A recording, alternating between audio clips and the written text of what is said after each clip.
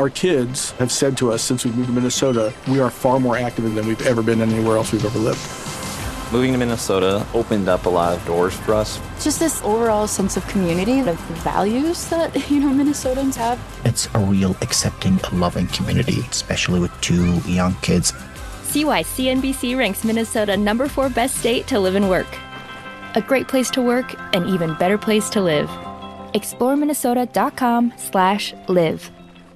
AURN News. This is Clay Kane. Special Counsel Jack Smith has responded to former President Donald Trump's request for Judge Tanya Chutkan to recuse herself from his 2020 election interference criminal trial.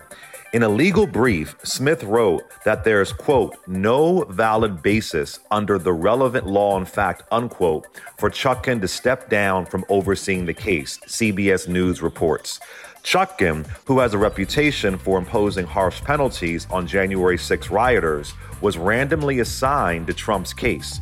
Trump's attorneys filed a motion last week arguing that Chutkan should remove herself from the case for allegedly making comments that appear to show she's biased against him. In one instance, she allegedly suggested in a separate case that Trump should be prosecuted and imprisoned, according to Trump's lawyers. For AURN News, this is Clay Kane.